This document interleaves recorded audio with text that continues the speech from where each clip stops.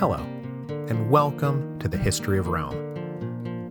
Appendix 2, Episode 2, In the Hands of the Romans.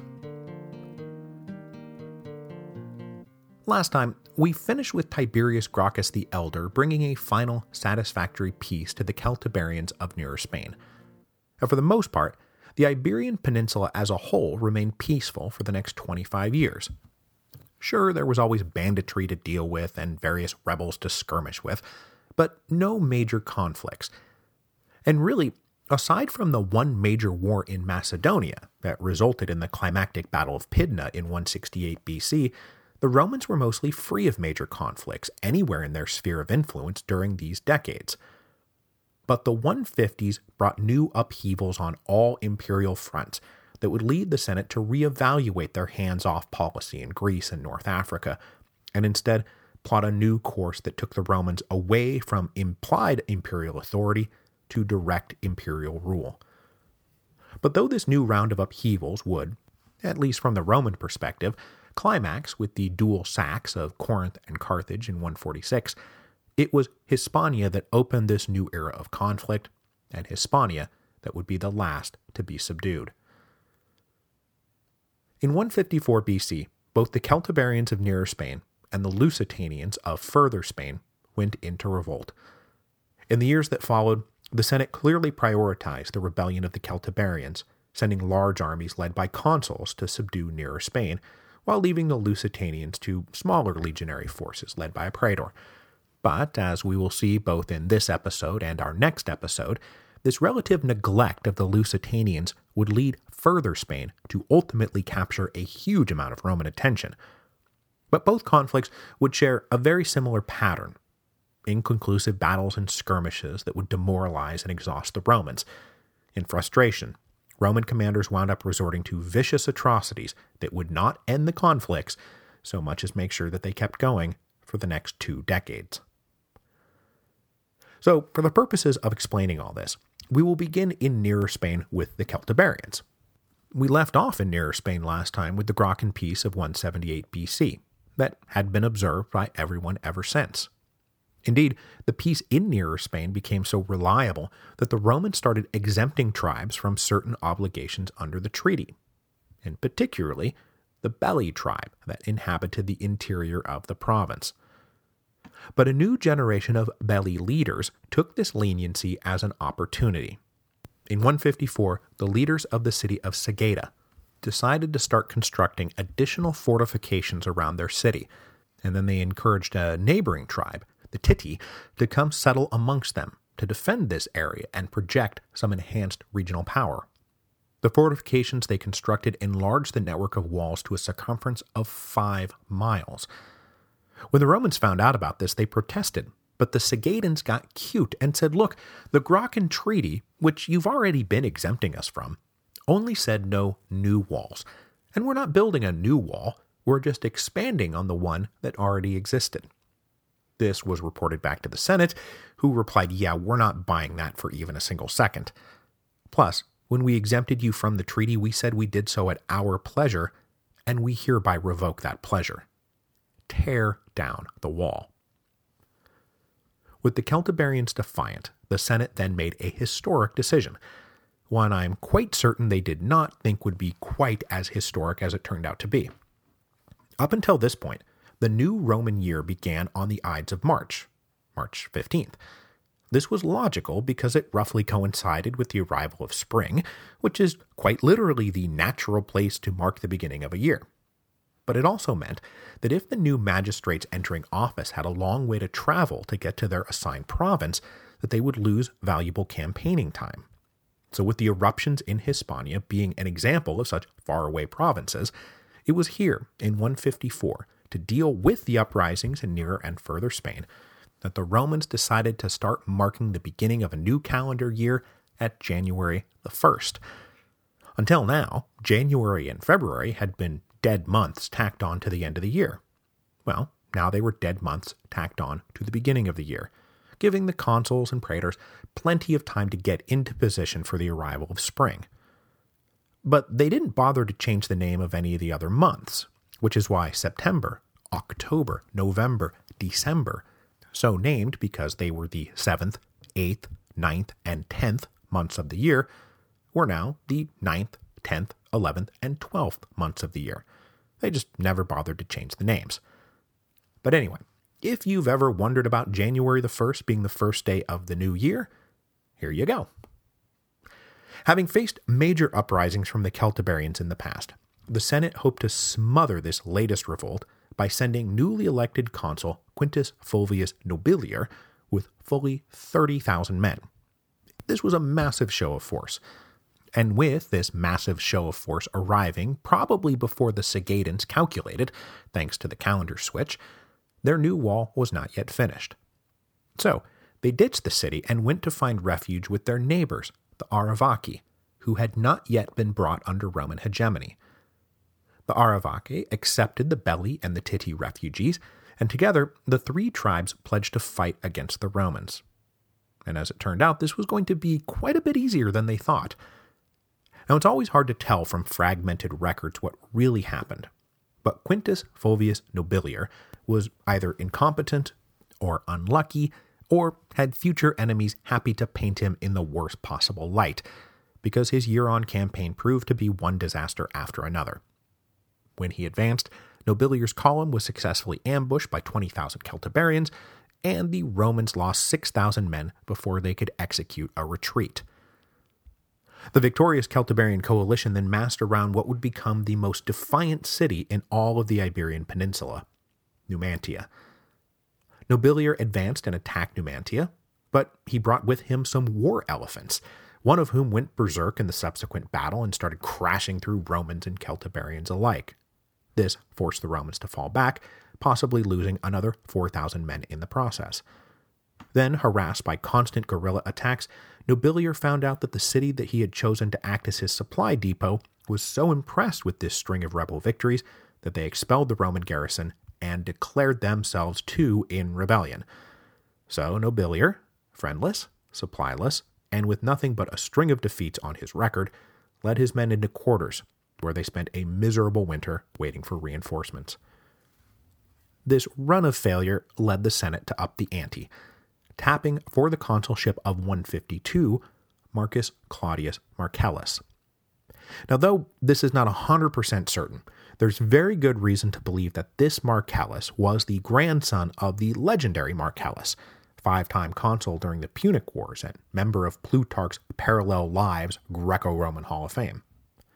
Now, this Marcellus here was himself entering into his third consulship, which was very unusual given the rules that the Romans usually had about these things.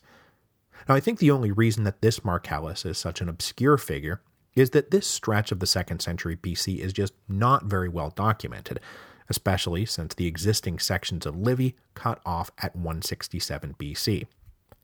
But clearly, the Romans thought so highly of Marcellus that they gave him the consulship for 153, even though he had just served a consulship in 155. Marcellus arrived in Nearer Spain with 8,000 reinforcements and immediately proved himself, competent. He avoided various traps and ambushes, and quite easily captured a number of cities. The Celtiberian leaders, suspecting that Marcellus was in fact competent, decided to request a peace on the basis of the old Gracchan settlement. Marcellus said, "That's fine and I'll vouch for the peace, but you three belligerent tribes, the Belli, the Titi, and the Arevaci, must ask for this peace together, which would have the effect of bringing the Arevaci under Roman domination for the first time." But the Celtiberian leaders agreed to this, and they sent envoys to Rome. When they presented their cases to the Senate, the Belli and the Titi somewhat disingenuously blamed the rebellion on the Arevaci, and told the Senate that there were two available options here. Either the Romans could maintain a major military presence in Nearer Spain to keep the peace, or they could severely punish the Arevaci, both to make an example of them, but also to protect the Belli and the Titi from retribution for capitulating to the Romans. Now, for their part, the Arevaci disputed all this, but they didn't exactly do so with the requisite submissive humility. They offered to pay a one-time fine and adhere to the general terms of the Gracchan peace, but they refused to give the Senate what the Senate really wanted, which was a deditio. A deditio meant that they would be putting themselves fully in the hands of the Romans. They would be defeated supplicants. The Arevaci remained defiant, though. They said they had not been defeated, and so we're concluding a treaty with another power, rather than a victorious master. The Senate did not appreciate this. They rejected the offer of peace, and instead ordered the recently elected consul, Lucius Lucullus, to raise legions to go continue the war. This brings us to the first time since the Iberian Wars began that we start to feel their impact on domestic Roman politics. Because Lucullus was, let's see, how do I put this delicately? A huge asshole. His methods of conscription were harsh. He ignored exemptions. He ignored complaints from veterans that were being called back into service even though they weren't supposed to be. This all got to be so bad that the oppressed recruits petitioned the tribunes, the defenders of the people, to deliver them from this unjust use of consular authority. Now, the tribunes had long since been co-opted by the senatorial aristocracy, but a few agreed to intervene. Lucullus tried to blow them off, and so, to get him to listen to reason, the tribunes arrested him and put him in jail, which by all ancient law the tribunes had the right to do, but which had not even been contemplated in living memory.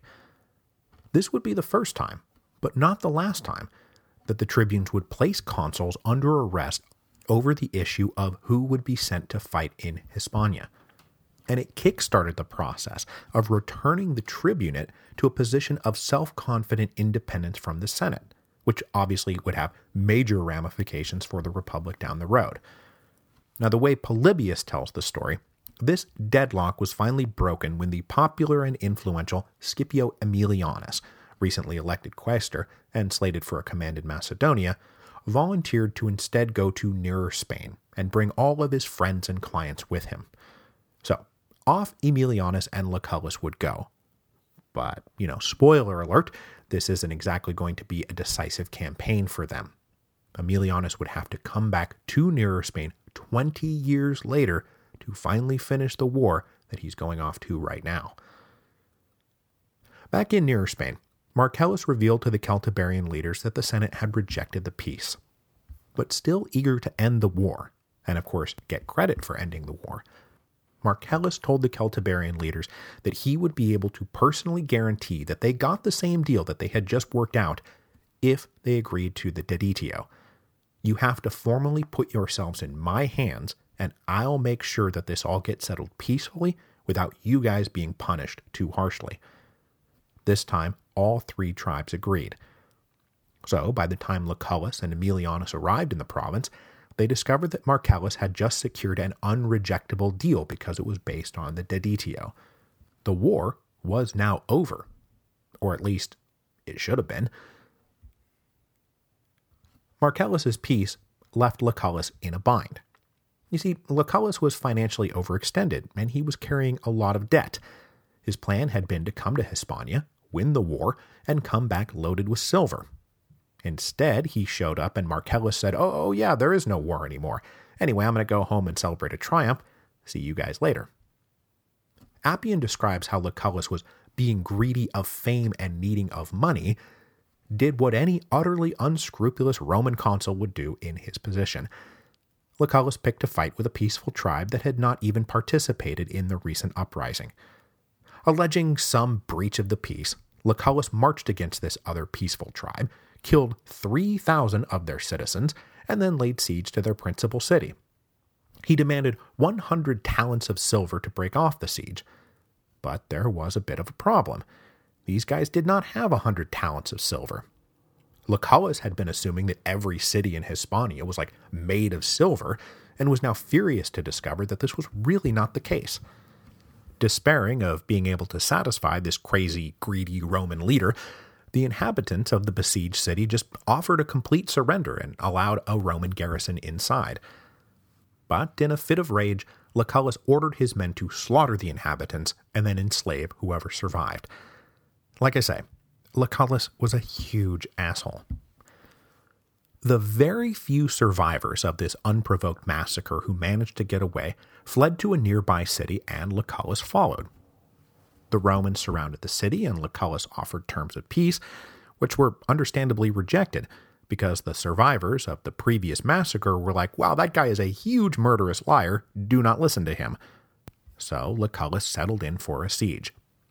Now remember, famous Roman hero Scipio Aemilianus is around for all of this, but obviously this part of his career doesn't get talked about that much because it's not super flattering.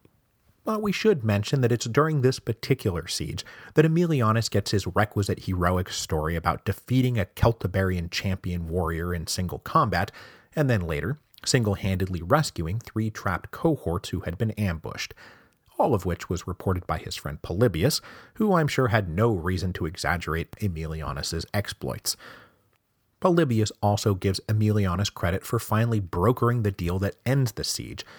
He got them to pledge the only thing of value these particular Celtiberians had, 10,000 winter cloaks and a few head of cattle. I kid you not, that was it. Lucullus was furious, but forced to recognize that they had no silver, so he had to take the 10,000 cloaks and the few head of cattle. He moved on to besiege the city of Pollentia, but was unable to work his supply lines to maintain the siege, and was forced to go into winter quarters. For his year of unprovoked war, Lucullus would never be brought to account for his actions, nor for the role that he would play in the next even bigger Roman atrocity, which would play out over in Lusitania. Okay, so moving now over to further Spain, we must back up to 154 BC. While the leaders of Sagada were having their bright idea to build a whole new wall, expand the old wall, the Lusitanians of further Spain went into revolt. Now, this region had long been peaceful, so the local Roman garrisons were caught totally off guard. But as I said earlier, the Romans prioritized the conflict in nearer Spain, so while they sent a consul and 30,000 men to nearer Spain, they sent maybe 10,000 men to further Spain under the command of a mere praetor. That praetor's name? Correct, it is Lucius Mummius, one of the stars of the prologue to The Storm Before the Storm.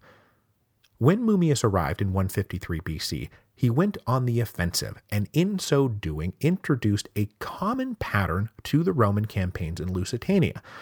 It is a pattern that is in fact so common to the campaigns in Lusitania that it's more likely a literary technique rather than a faithful record of events. It goes like this. Mummius faced the Lusitanian army. He beat them. He drove them back, but the Roman pursuit was so disorganized that the Lusitanians were able to wheel around, smash up the pursuing Romans, drive them off, and capture all their baggage. The next thing Mummius knew, he was back where he started on the coast. Having lost probably as much as half of his army in this debacle, Mummius undertook no further engagements and instead focused on drilling what few men he had left. He did manage to save face at the end of the year by lifting a siege of a city still allied with Rome, and in the process captured some slaves and treasure. The fact that for these efforts Mummius was awarded a triumph when he returned to Rome speaks to Mummius having some very powerful friends. It also probably helps explain why he was the first Novus Homo elected consul since Cato the Elder some 40 years earlier. But despite Mummius's quote-unquote triumph, the uprising in further Spain was far from over, and it was in fact still ongoing come the spring of 151. And this is the same year that Lucullus and Aemilianus are going off to nearer Spain. For further Spain, the Senate assigned the praetor Servius Sulpicius Galba. Now for fans of Cicero out there, you might remember Galba as one of the best, if not the best, orators of his generation. He was a man greatly admired for his rhetorical skill and sublime eloquence. But just between you and me, my object here today will be for Galba to be cemented in your minds as one of the most infamous leaders in the history of Rome. Upon arrival in further Spain, Galba is assigned by our sources that pattern established by Mummius. He launched a successful initial offensive, defeated a Lusitanian army in battle, but the Roman pursuit of that Lusitanian army lacked discipline, and it allowed the Lusitanians to turn around and drive the Romans back to where they started. So Galba was forced into winter quarters, having accomplished nothing. Galba retained his command for 150, and with the conflict in nearer Spain basically over, Galba suggested to Lucullus that they team up to defeat the Lusitanians. And this was a pretty good plan. Galba marched up from the south, while Lucullus led his army in from the east. The Lusitanians were soon trapped between these two Roman armies, and so they approached Galba about a peace. Galba said, yeah, sure, let's do it, and he made rather grandiose promises to the 10,000 or so Lusitanians remaining under arms that they would be settled on new land, good land. Galba said these new settlements would be parceled out in 3 large batches. So to begin the process of redistribution, he requested that these men meet him at a certain location, it's not really clear in the sources where this is at, and divide themselves into 3 groups. The first group was then called out onto an open plain, and in front of a mobilized Roman legion, were ordered to lay down their weapons. When their arms had been laid down and collected, Galba ordered his legionaries to surround the now weaponless Lusitanians and slaughter them. Massacre them, all of them.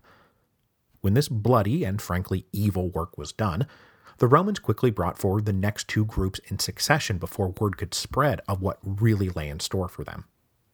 When the massacres were over, only a lucky few managed to escape outright, with the other wounded or overlooked survivors being rounded up and marked for slavery.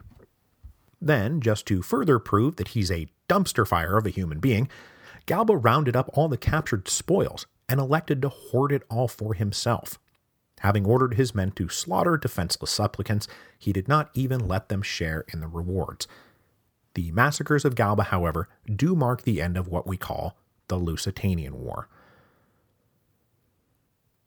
So how do we assess all this?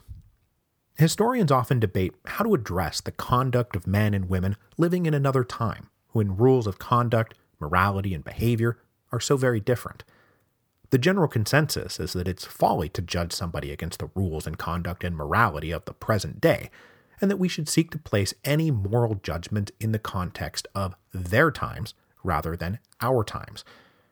Now, this is not an ironclad rule, but you need extraordinary justification to try to harshly render judgment on historical figures. And if you struggle with this, just remember that in 100 years, something you don't even think about, something you find utterly innocuous, may get you branded as a monstrous cad. It's a fate that's in store for all of us. So this is why historians try to stay away from such casual moralizing. This pertains a lot in Roman history, which, as we all know, is a brutal and cruel and pretty casually violent place in a way that shocks contemporary sensibilities. So, for example, the Romans are often hit with that old line in Tacitus that the Romans made a desert and called it a peace. Now this, for one thing, is a wild exaggeration and not really how the Romans tended to operate. But even if there was some excessive sacking or slaughter, it was generally after somebody had broken the terms of a truce or a treaty. I mean, think about Aurelian at Palmyra. He beat their armies, he captured their capital, they capitulated. Aurelian was then incredibly lenient and went home. But after that, the Palmyrines went back into revolt the minute Aurelian was over the horizon. So Aurelian came back, and this time he leveled their city, and he killed everyone and sold the rest into slavery. Is this harsh? Yes. By the standards of the day, though, they had been given their chance, and they blew it. And that's kind of how you have to think about these things. Which brings us back to Galba's massacre of the Lusitanians, and to a lesser degree, Lucullus's unprovoked attacks on those peaceful Celtiberian tribes. We have to view their actions against the moral codes of the day. And when we do, we find them guilty. Yes, guilty. Guilty, guilty, guilty. The past was a harsh and brutal place, but even by the standards of the day, what Galba did was an unconscionable crime. Unable to defeat the Lusitanians in the field, he lured them under false pretenses to lay down their arms with the expectation that they would now live in peace under Roman hegemony. But it was all a trick, and Galba slaughtered these defenseless and unarmed men out of what appears to be sheer murderous spite. And this goes for Lucullus too. A peace had been in place in Nearer Spain. It had been agreed to by the Romans. And so he did what? He targeted a tribe that had done no harm to the Romans. He captured a city with a promise of peace and then slaughtered his way to 10,000 cloaks. Now, the way we know that none of this was okay is that it was all a scandal back in Rome. The Senate was shocked when they read these reports. Cato the Elder and others took it upon themselves to harp on the crimes of Galba and tried to bring him to trial. But unfortunately, the scandal over Galba's crimes in Lusitania only wound up demonstrating that the Republic was not very healthy. Though considered one of the finest orators of the day, Galba's defense reportedly rested only on the amount of money he spent bribing the jurors. Money was now officially trumping traditional codes of honor and morality. And when later populare critics of the political establishment talked about the wanton cruelty and corruption of the Senate, the acquittal of Galba was among the examples cited. And far from being punished, Galba in fact went on to have a long and successful career. The point being, though, that it's not that the Romans didn't think what he had done was monstrous, it's just that they decided to look the other way. And that is a damning indictment of all of them because they knew it was wrong. What Galba did was wrong. And on top of all that, Galba's one possible saving grace, that his murder of all these rebels meant that there would be no more rebels, backfired spectacularly as these things so often do.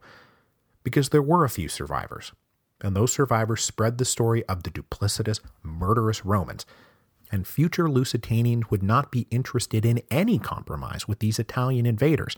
Compromise meant death. And one of them, most especially, will become the focus of our next episode, because he will prove to be one of the most formidable opponents that Rome ever faced, Viriatus.